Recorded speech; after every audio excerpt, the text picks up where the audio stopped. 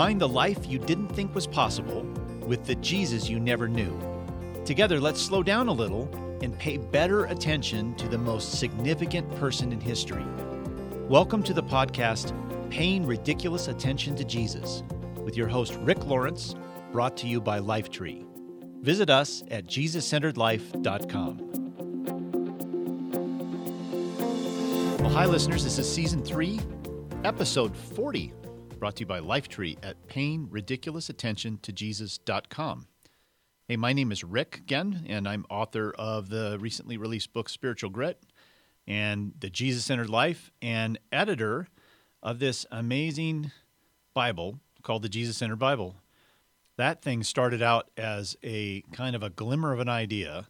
What if we could create a Bible that had features in it that no Bible really had before, that would direct you to Jesus no matter where you were reading? So we just started brainstorming things that we would love to have in a Bible if we could have it. And along the way, we started working on these little projects to see if we could figure out how to do them. I mean, we literally were thinking up things as features of this Bible that we didn't know if we could do. And after about 2 years of development, out came the Jesus-Centered Bible, and it has about 8 or 10 features in it that do help to magnetically draw you to Jesus no matter where you're reading. And some of those, it turns out, are in no other Bible in the world. And I'm talking about this right now because October for us is Bible month. Now, don't go look at your calendar because it's not going to say Bible month on it. We've just christened October Bible month. I really don't think we have permission to do that, but we've done it anyway because we're Bible rebels. So we're saying October is Bible month. We want to really focus on this whole month exploring the heart of Jesus through the lens of the Bible. And just a note, the Bible reveals the heart of God and the mission of God, but the book is not a person. I know sometimes, depending on what church circle you grew up in, there was a tacit sort of expectation that you actually worship the pages of the Bible. Actually, the Bible reveals the heart of God and gives us an on-ramp into our relationship with Him, sort of history giving about God's movement in the world and the nature of Jesus and those who were following Jesus and how they interpreted how Jesus was asking them to live.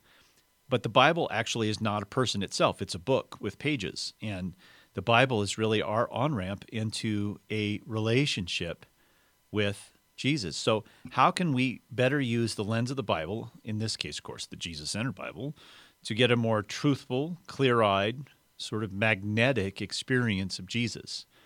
So I thought we could focus on a set of books that many theologians point to as the most powerfully illuminating works of theology that we have, to sort of open up for us the beauty and truth of the Bible and therefore the beauty and truth about Jesus. So these books that theologians point to as some of the best theological works that have so far been produced will surprise you. They're called the Chronicles of Narnia. 7 children's fantasy books written by the great 20th century apologist, professor, and writer C.S. Lewis. And we've all heard of C.S. Lewis. I'm not sure how many of us have actually read something that C.S. Lewis has written. It's hard to overestimate the influence C.S. Lewis has had on Christendom in the last 100 years. He is among the most read Christian authors of all time. And the way he thought and the way he saw Jesus have been deeply influential in the church since the days he was writing. Now, he wrote some nonfiction things, but he's probably most well known for his works of fiction, chief among them, the Chronicles of Narnia. Now, the quality I love the most about Lewis is his uncanny ability to spotlight the truth about Jesus by using a narrative metaphor for him. And in the Narnia books, and these are 7 books that sort of tell the story of a group of young English children who accidentally discover a portal into another world called Narnia, and they go into that world and go on many, many adventures and eventually are crowned kings and queens in Narnia.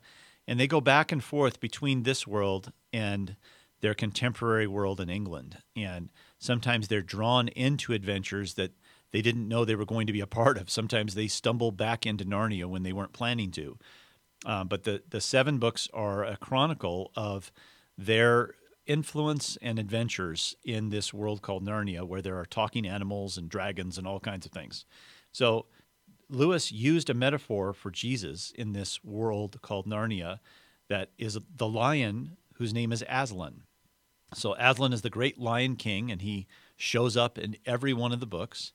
And the reason why theologians point to these books as so profoundly influencing as works of theology is that Lewis embedded the truth about what we know about Jesus from the Bible into a children's fantasy story and lived out those truths through this character of Aslan. And sometimes when you get a new perspective on something that you're familiar with, it opens up the familiar to you, and that's what Lewis did. So all this month, we're going to explore individual scenes from some of the books in the Chronicles of Narnia. By the way, it doesn't make any difference whether you've read these books or not. I will set up each one of these scenes so it makes sense to you what we're reading. And you can kind of treat this like story time for the next month. We're going to tell a few of Lewis's stories in the land of Narnia, focusing on Aslan, his character metaphor for Jesus, as a way for us to understand Jesus in the pages of Scripture even better. Hope that makes sense. But again, you don't have to know the books of Narnia to understand what we're about to do. But maybe this will whet your appetite for reading these books. Sometimes adults don't read children's books because, well, for obvious reasons, they're children's books. But these are some children's books that you absolutely should read. If you've never read the Chronicles of Narnia, or if it's been a long time, they are a fantastic companion to your daily devotional time in the Bible. You get the truth of the Bible in sort of its unadulterated way by studying the Bible, but then by simultaneously reading books like the Chronicles of Narnia, you will find the truth of the Bible opened up to you in a way that's different than if you hadn't read the Narnia books at all. So I just encourage you to dip back into the Chronicles of Narnia if either you've never read them or if it's been a long time. So today we're going to explore a story from The Voyage of the Dawn Treader. It's the story of Eustace, and I will go into greater detail about who Eustace is and what happened to him in just a second. But this story is really centrally about redemption. What is the work of redemption by Jesus in us? What is it like in an everyday way? What is Jesus up against as he attempts to bring redemption into our life? And what part do we play in our own redemption? So redemption sounds, it's kind of a churchy word. It's a kind of formal sounding word. And it's the thing that's at really the core, the centrality of our faith is that we are saved and redeemed by Jesus' act of sacrifice and our belief, trust, and acceptance of him as our Lord. And as a part of that sort of quasi-formula, redemption is its outcome. We are redeemed from the penalty of sin and restored back into relationship with God. So redemption always is spoken of in obvious positive terms, but redemption is also a terrible thing. And let me explain to you what I mean. When God sets out to redeem us, what he's redeeming is a person who's horribly twisted and ruined by sin from the very beginning, that we are not as we were created to be. And our default inclinations are often destructive and even evil. We see evidence of this all around us. So how do you redeem something that is horribly broken without forcing that broken thing to submit to your will? This is the challenge that faces Jesus. He invites, he doesn't force. So our redemption, if we go unredeemed, we certainly will experience destruction in our lives. And he loves us and does not want us to experience destruction, but he can only invite us toward redemption. He's not going to force us into it. So that challenge in and of itself presents great difficulty for one who intends to love us into redemption. If we expect our redemption to be gentle, that's not promised to us. We don't really have any idea of the weight required for our redemption. That's, as I get older, I get more aware of how sort of we take for granted the work that Jesus is trying to do in our hearts and lives. We don't understand the weight that is necessary to leverage us toward redemption. So we have an expectation that's often cultivated by our church culture that the blessing of God is sort of like, well, there's this video that's going around the internet right now that somebody passed on to me because I had just come back from Kenya, and I had actually been on a safari where I was in an open-sided Land Rover for 11 hours in the savannah with wild animals all around us. It was an extraordinary experience. But we saw lions 2 or 3 times in the course of that 11-hour day. And one time, these lions were literally like 6 feet from us in an open-sided Land Rover, 2 male lions resting under these 2 bushes. And we were all had this heightened awareness that our guides, who are also our drivers, were professionals and very adept at getting us close to these animals, but always keeping us safe from them. So after I got back, somebody passed on this video that was going around, and I don't think it was in Kenya that this video was taken. It was in another African country, but it was people on a safari kind of like what I was on, and it's a video of a full-grown lion climbing into their open-sided Land Rover, and this was extraordinary. I thought what I was going to see is carnage. But the reason this video made the rounds on the internet is that this wild lion climbed into their vehicle and licked the people in the video like it was a kitten, kind of nuzzled some of them and licked them. And it's extraordinary to watch this thing. And it's also, knowing what I know, actually having been on a safari, I think, I can't believe that the people in charge of this allowed anything like this to happen. I know it happened suddenly, but nobody inside the vehicle does anything but sit there while the lion climbs up in there and starts licking and nuzzling them like it's a kitten. So eventually the lion leaves. But in the church, we've kind of presented, one of Jesus' names is the Lion of the tribe of Judah. We've presented the Lion of the tribe of Judah as if he's that lion. He's kind of a gentle, kitteny kind of lion who will climb into your Land Rover and lick you. When actually, real lions, wild lions, they rarely do that. If they're hungry, they will eat you. And it's interesting that C.S. Lewis chose the lion to personify Jesus. Now, of course, he's hooking into one of Jesus' names, but he's also trying to capture some of the essence of Jesus' mix of ferocity and tenderness. And because that's how we experience lions, we look at lions and we kind of want the lion to climb into our Land Rover and nuzzle with us. If you have a cat, and I've always had cats my entire adult life, they are not what critics of cats often call them, which are they're disinterested and they don't care about human beings. Oh my gosh, cats have been the most affectionate animals, pets I've ever had. So we have a very affectionate kitten right now named Tilly, who loves to cuddle, who loves to be stroked and held, and she loves people.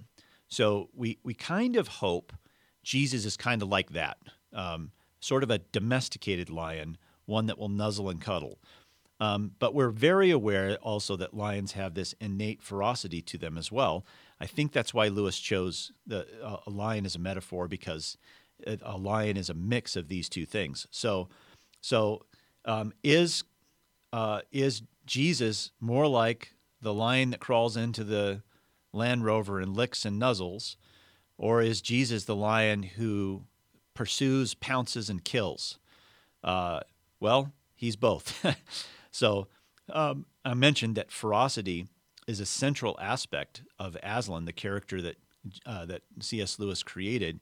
It's interesting when you read these stories of Narnia, the character of Aslan, who pops in and out of the story all the time, he creates great passion in the people who follow him.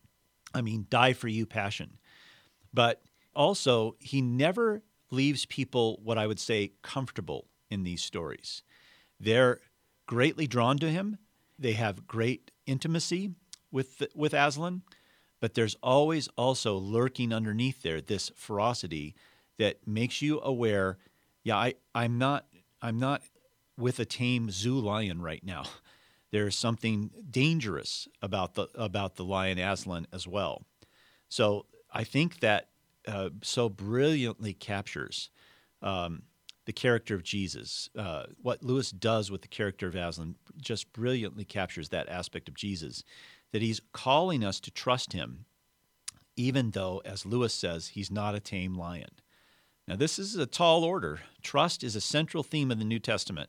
It's a central theme in our relationship with Jesus, but it's not a trust based on our quote-unquote safety, meaning Jesus is like a kitten who will crawl onto our lap. Therefore, we can trust that nothing ever dangerous will happen to us in relationship with him. That's not the case.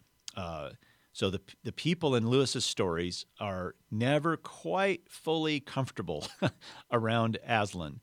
Even though they're drawn to him and they experience intimacy with him, they're very aware that he's also not a tame lion. When I was talking with Steph Hilbury the other day about this theme, she mentioned this kind of perplexing little verse in Hosea chapter 6. Here it is from the New Living Translation. Hosea 6, verse 1. Come, let us return to the Lord. So it's the prophet calling the people to return to the Lord.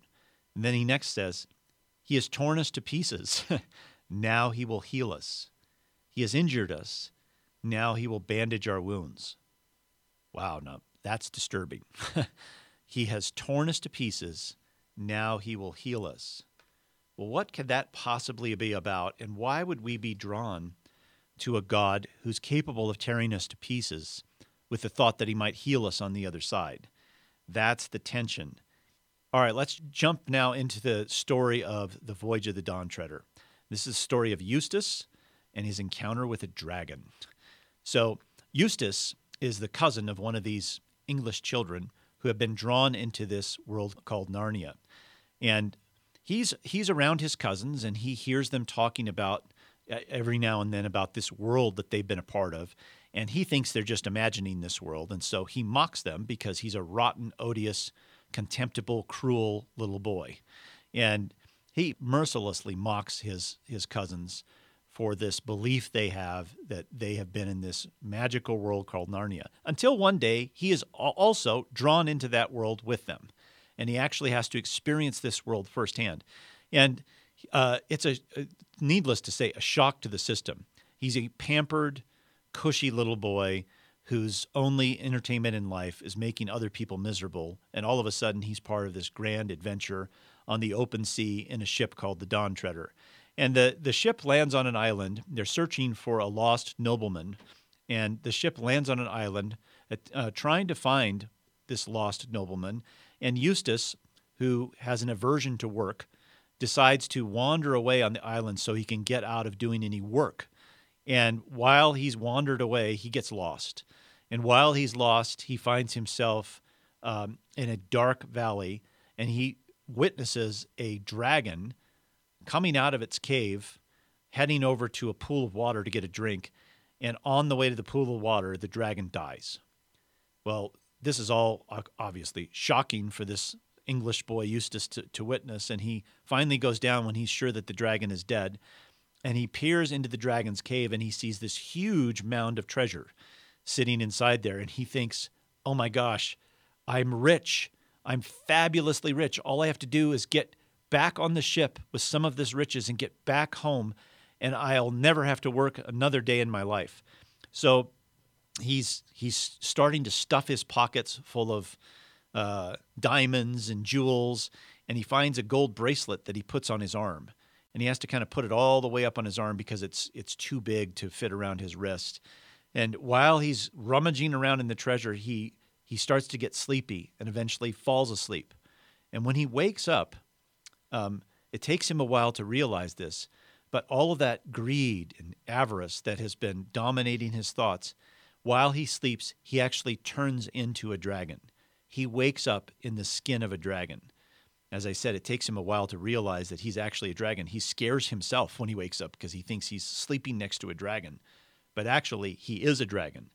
Eventually, he's able to communicate to the rest of his party by wordlessly communicating to them that he has been turned into a dragon.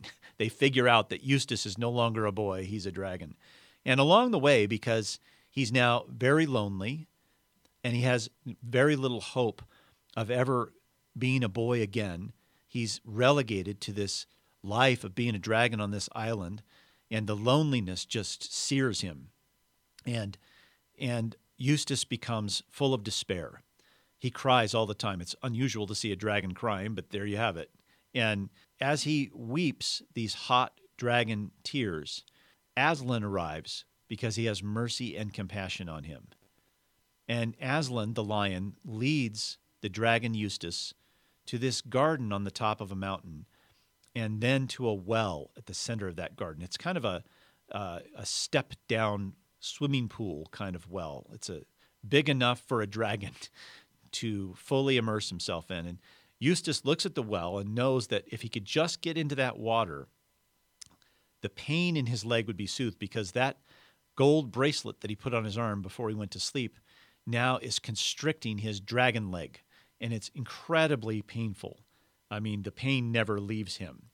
And so Eustace believes that if he can just get into that pool of water, maybe the pain that is searing away at his skin will go away, at least for a little bit. So as he's contemplating getting into the water, Aslan tells him that he's going to have to get undressed first. Well, Eustace is confused by this because, after all, he's a dragon, and dragons have skin, not clothing, and he doesn't know what to do. And pretty soon he figures out, I think what Aslan means is that my scales, the skin and the scales of the dragon have to come off. So with his claws, Eustace starts to kind of try to tear at his dragon skin, and he peels off a little bit of a layer, kind of like after you have a sunburn and you peel off some of the dead skin. He's trying to peel some of this dragony skin off of himself, and he peels off a layer, and he just discovers, what you would, just more dragon skin underneath it, this rough layer. And he tries again, and after 3 times, he realizes he's never going to be able to get this skin off, and he can't make himself clean or get rid of the pain that he has or shed this skin on his own. Here's where I'll pick up the story and read it directly from the book. "You will have to let me undress you," says Aslan. So desperate was Eustace, even his fear of Aslan's claws was not enough to stop him from laying down flat on his back. Laying anxious on the ground, here's what Eustace felt. The first tear he made was so deep that I thought it had gone right into my heart. And when he began pulling the skin off, it hurt worse than anything I've ever felt. The only thing that made me able to bear it was just the pleasure of feeling the stuff peel off. Well, he peeled the beastly stuff right off, just as I thought I'd done it myself the other 3 times, only they hadn't hurt.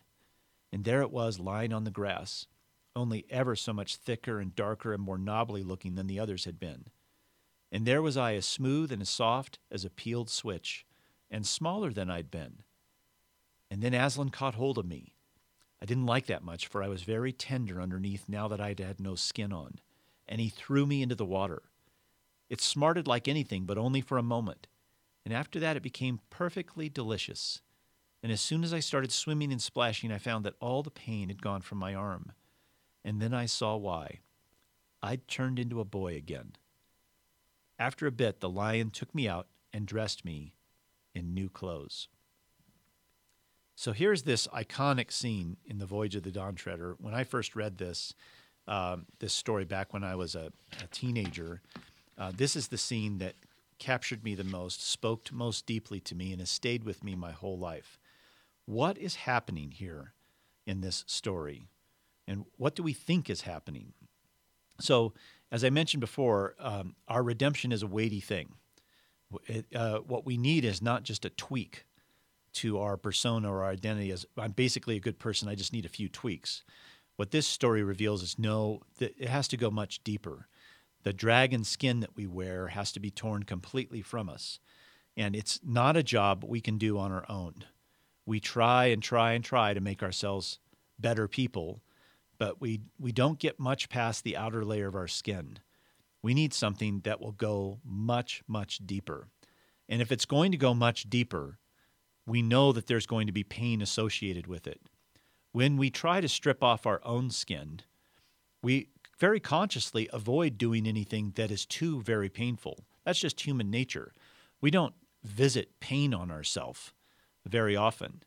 So if we're going to have our skin really peeled away, we're going to have to invite the lion to sink his claws into it and pull it away from us.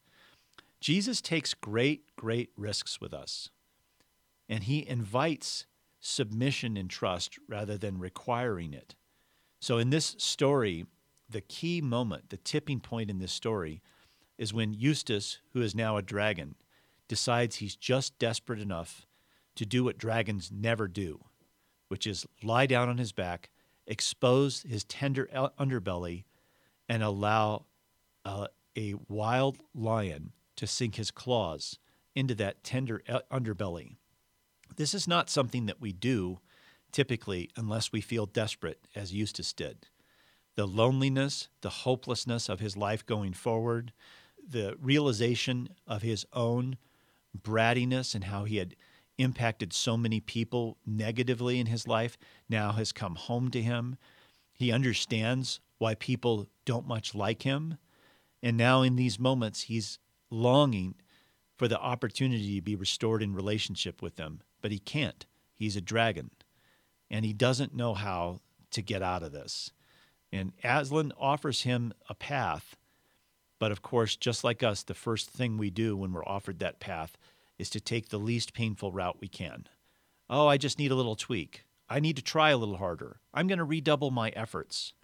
Maybe I'll start that 6-week reading plan. We always have some kind of plan that seems safer, more palatable, less painful than the plan Jesus has in mind. Because Jesus wants real redemption.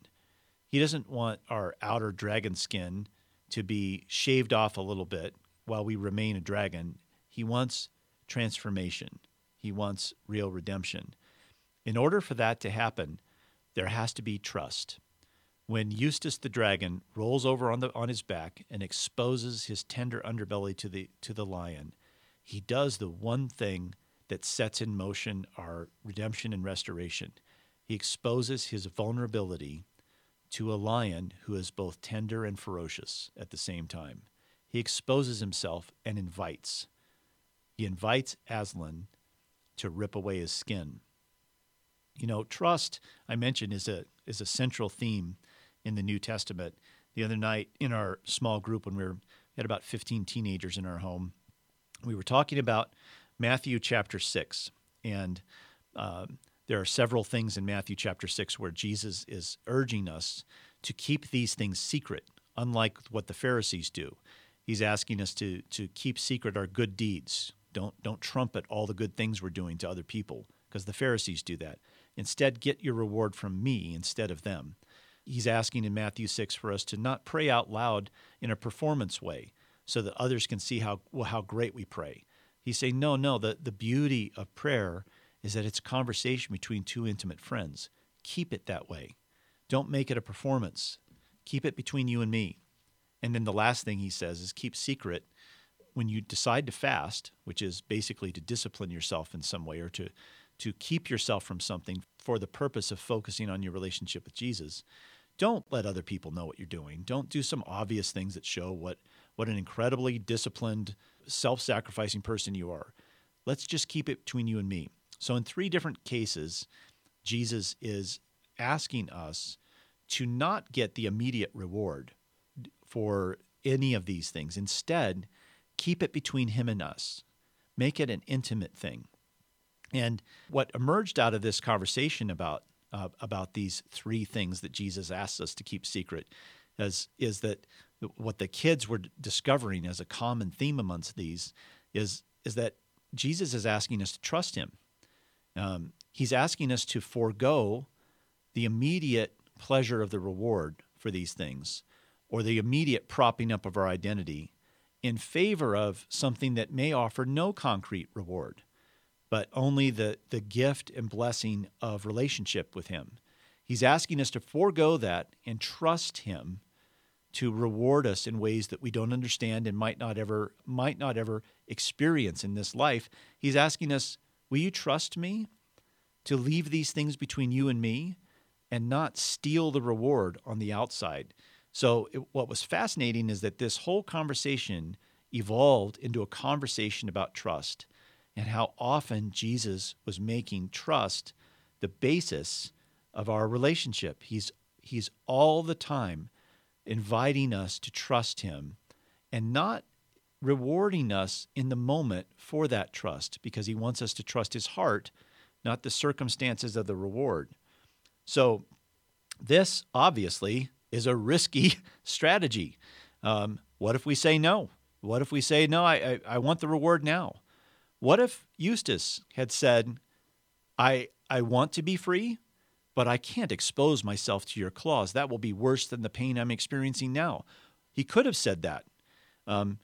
Aslan was inviting Eustace to risk, and he wasn't leaning over and rolling the dragon over and forcing him to expose himself. He let Eustace do that on his own. So Jesus takes great risks on behalf of our freedom. And I want to now compare this story that we just dived into with Eustace and Aslan and the dragon skin coming off to the story of Jesus' encounter with the man we call the rich young ruler. And we've focused on this story in the past in the podcast, but I think with this kind of on-ramp, we'll see it in a different light. So I want you to think about this story with Eustace and the dragon skin, and now think about this encounter Jesus has with the rich young ruler. I want you to imagine Eustace as the rich young ruler now, and maybe this will shed some light into Jesus' heart and purpose in this sort of electric encounter with this guy. So here we'll start off. And someone came to Jesus and said, "Teacher, what good thing shall I do that I may obtain eternal life?" And Jesus said to him, "Why are you asking me about what's good? There's only one who is good. But if you wish to enter into life, keep the commandments." Well, then he said to him, "Which ones?" And Jesus said, "You shall not commit murder, you shall not commit adultery, you shall not steal, you shall not bear false witness. Honor your father and mother, and you shall love your neighbor as yourself." If you notice, by the way, the commandments Jesus lists off here, he leaves out some of them, from the Ten Commandments. He lists all of the commandments that have to do with our horizontal relationships with others. He leaves out the commandments that have to do directly with his relationship between he and us. Continuing on here, the young man says to him, "All these things I've kept. What am I still lacking?" Jesus said to him, "If you wish to be complete or perfect, go and sell your possessions and give to the poor, and you'll have treasure in heaven, and come follow me." But when the young man heard this statement, he went away grieving, for he was one who owned much property. And Jesus said to his disciples, "Truly I say to you, it's hard for a rich man to enter the kingdom of heaven. Again I say to you, it's easier for a camel to go through the eye of a needle than for a rich man to enter the kingdom of God." When the disciples heard this, they were very astonished and said, "Then who can be saved?" And looking at them, Jesus said to them, "With people this is impossible, but with God all things are possible." All right, here we have a young man who's full of self-confidence. He has done the good work. He has kept the commandments. He is dialed in. He essentially is saying, "I've been able to tear off my dragon skin by myself, Jesus. I've done all this by myself. I've clawed away at it long enough that I have been redeemed and renewed all on my own. I've been able to keep these commandments and do what I've needed to do my whole life. So what else you got?" And then Jesus exposes this man. He exposes basically his dragon skin, because he asks the man, "Are you then able to sell everything you have, give it to the poor, and follow me?" And suddenly the man is exposed. No, he's not able to. No, the idea that he's followed all the commandments and kept himself clean and has done everything right is exposed. No, he can't give up his possessions. His greed is too much. No, he does not have a passion for God that supersedes the passion for his stuff and his position, because when he's offered intimacy with Jesus, he rejects it in favor of his possessions. He's still a dragon with dragon skin, and all of his clawing at his skin has not done the trick. And just as Eustace realized after 3 times of trying to claw the skin off of himself that he wasn't able to do it, this man turns and leaves Jesus because he recognizes he's not able to do what Jesus is asking him to do. He's not able to undress himself. When Eustace realizes that he's not able to undress himself, a beautiful thing happens. Desperation.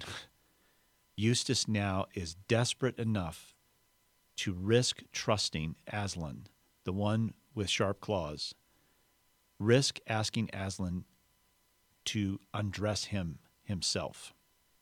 We don't know if the rich young ruler walks away and has a similar change of heart.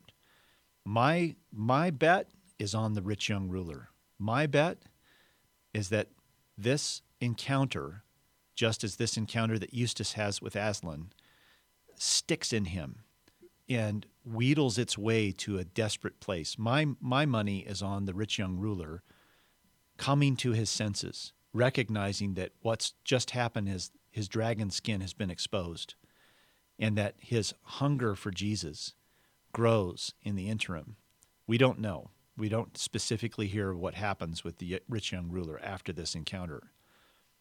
But maybe it's really my hope that what goes on in Eustace goes on in the heart of the rich young ruler as well, that he decides to return to Jesus and offer himself in a vulnerable way to him, metaphorically showing his tender underside to Jesus and saying, I'm ready now.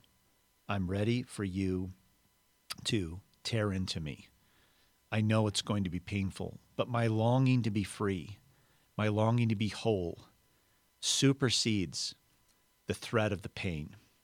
So I invite you, Jesus, to sink your claws into me. You know, this encounter that Eustace has and the rich young ruler has is our encounter too.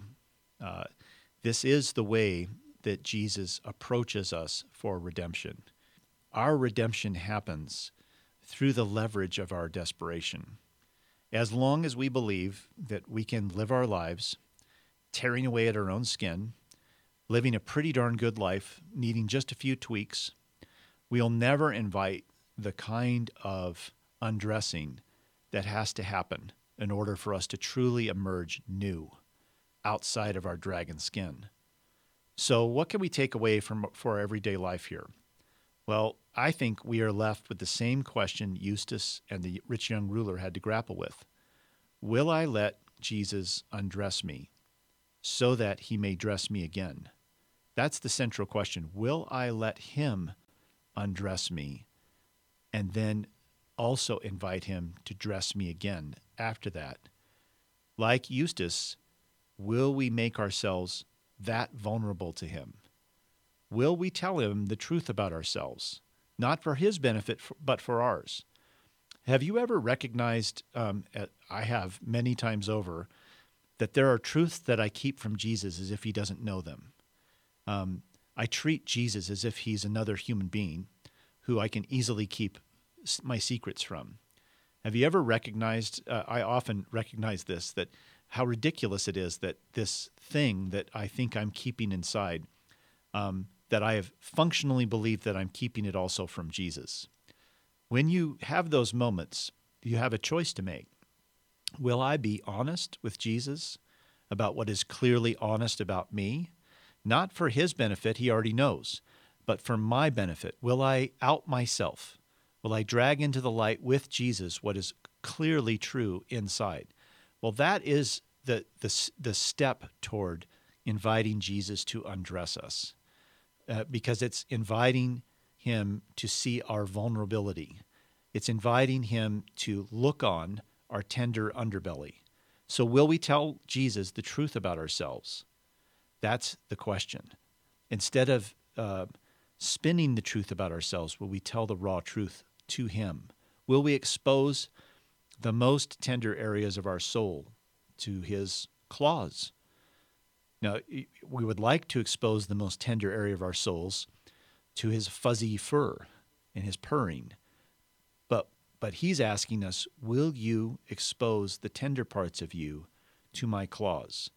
Will you allow me to undress you? It's going to be painful, but there's something on the other side of the pain. Toward the end, when he was heading toward the cross, Jesus was trying to reassure his disciples. And he has a funny way of reassuring them. He spends most of 2 chapters in the Gospel of John explaining to them all the horrible things that are about to happen to them because he's going to the cross and he's going to his Father. But he puts all that in context by saying, hey, this is going to feel like the pangs of birth. This is going to feel like very painful, like giving birth feels very painful. But on the other side of that pain is new life. So I'm encouraging you, bear with the pain because new life comes on the other side of this.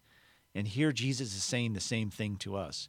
Will you expose your tender underbelly to him for the hope of new life on the other side of that? Will we then invite him to dress us again on the other side, to give us new clothes? This is what it means essentially to be born again, that we walk in new skin, that our inclinations are leaning always toward the Spirit instead of our old sinful nature. To be dressed again means to live in the clothing of the kingdom of God. So what it boils down to is it, for you and for me, it means we have a choice to be vulnerable or not with him and to be vulnerable or not with others. Jesus is always invitational. He invites, he doesn't force. So will we invite him?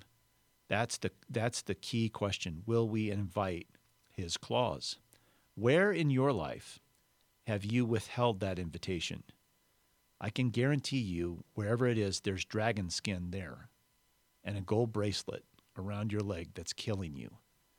So the question then is, how desperate are you?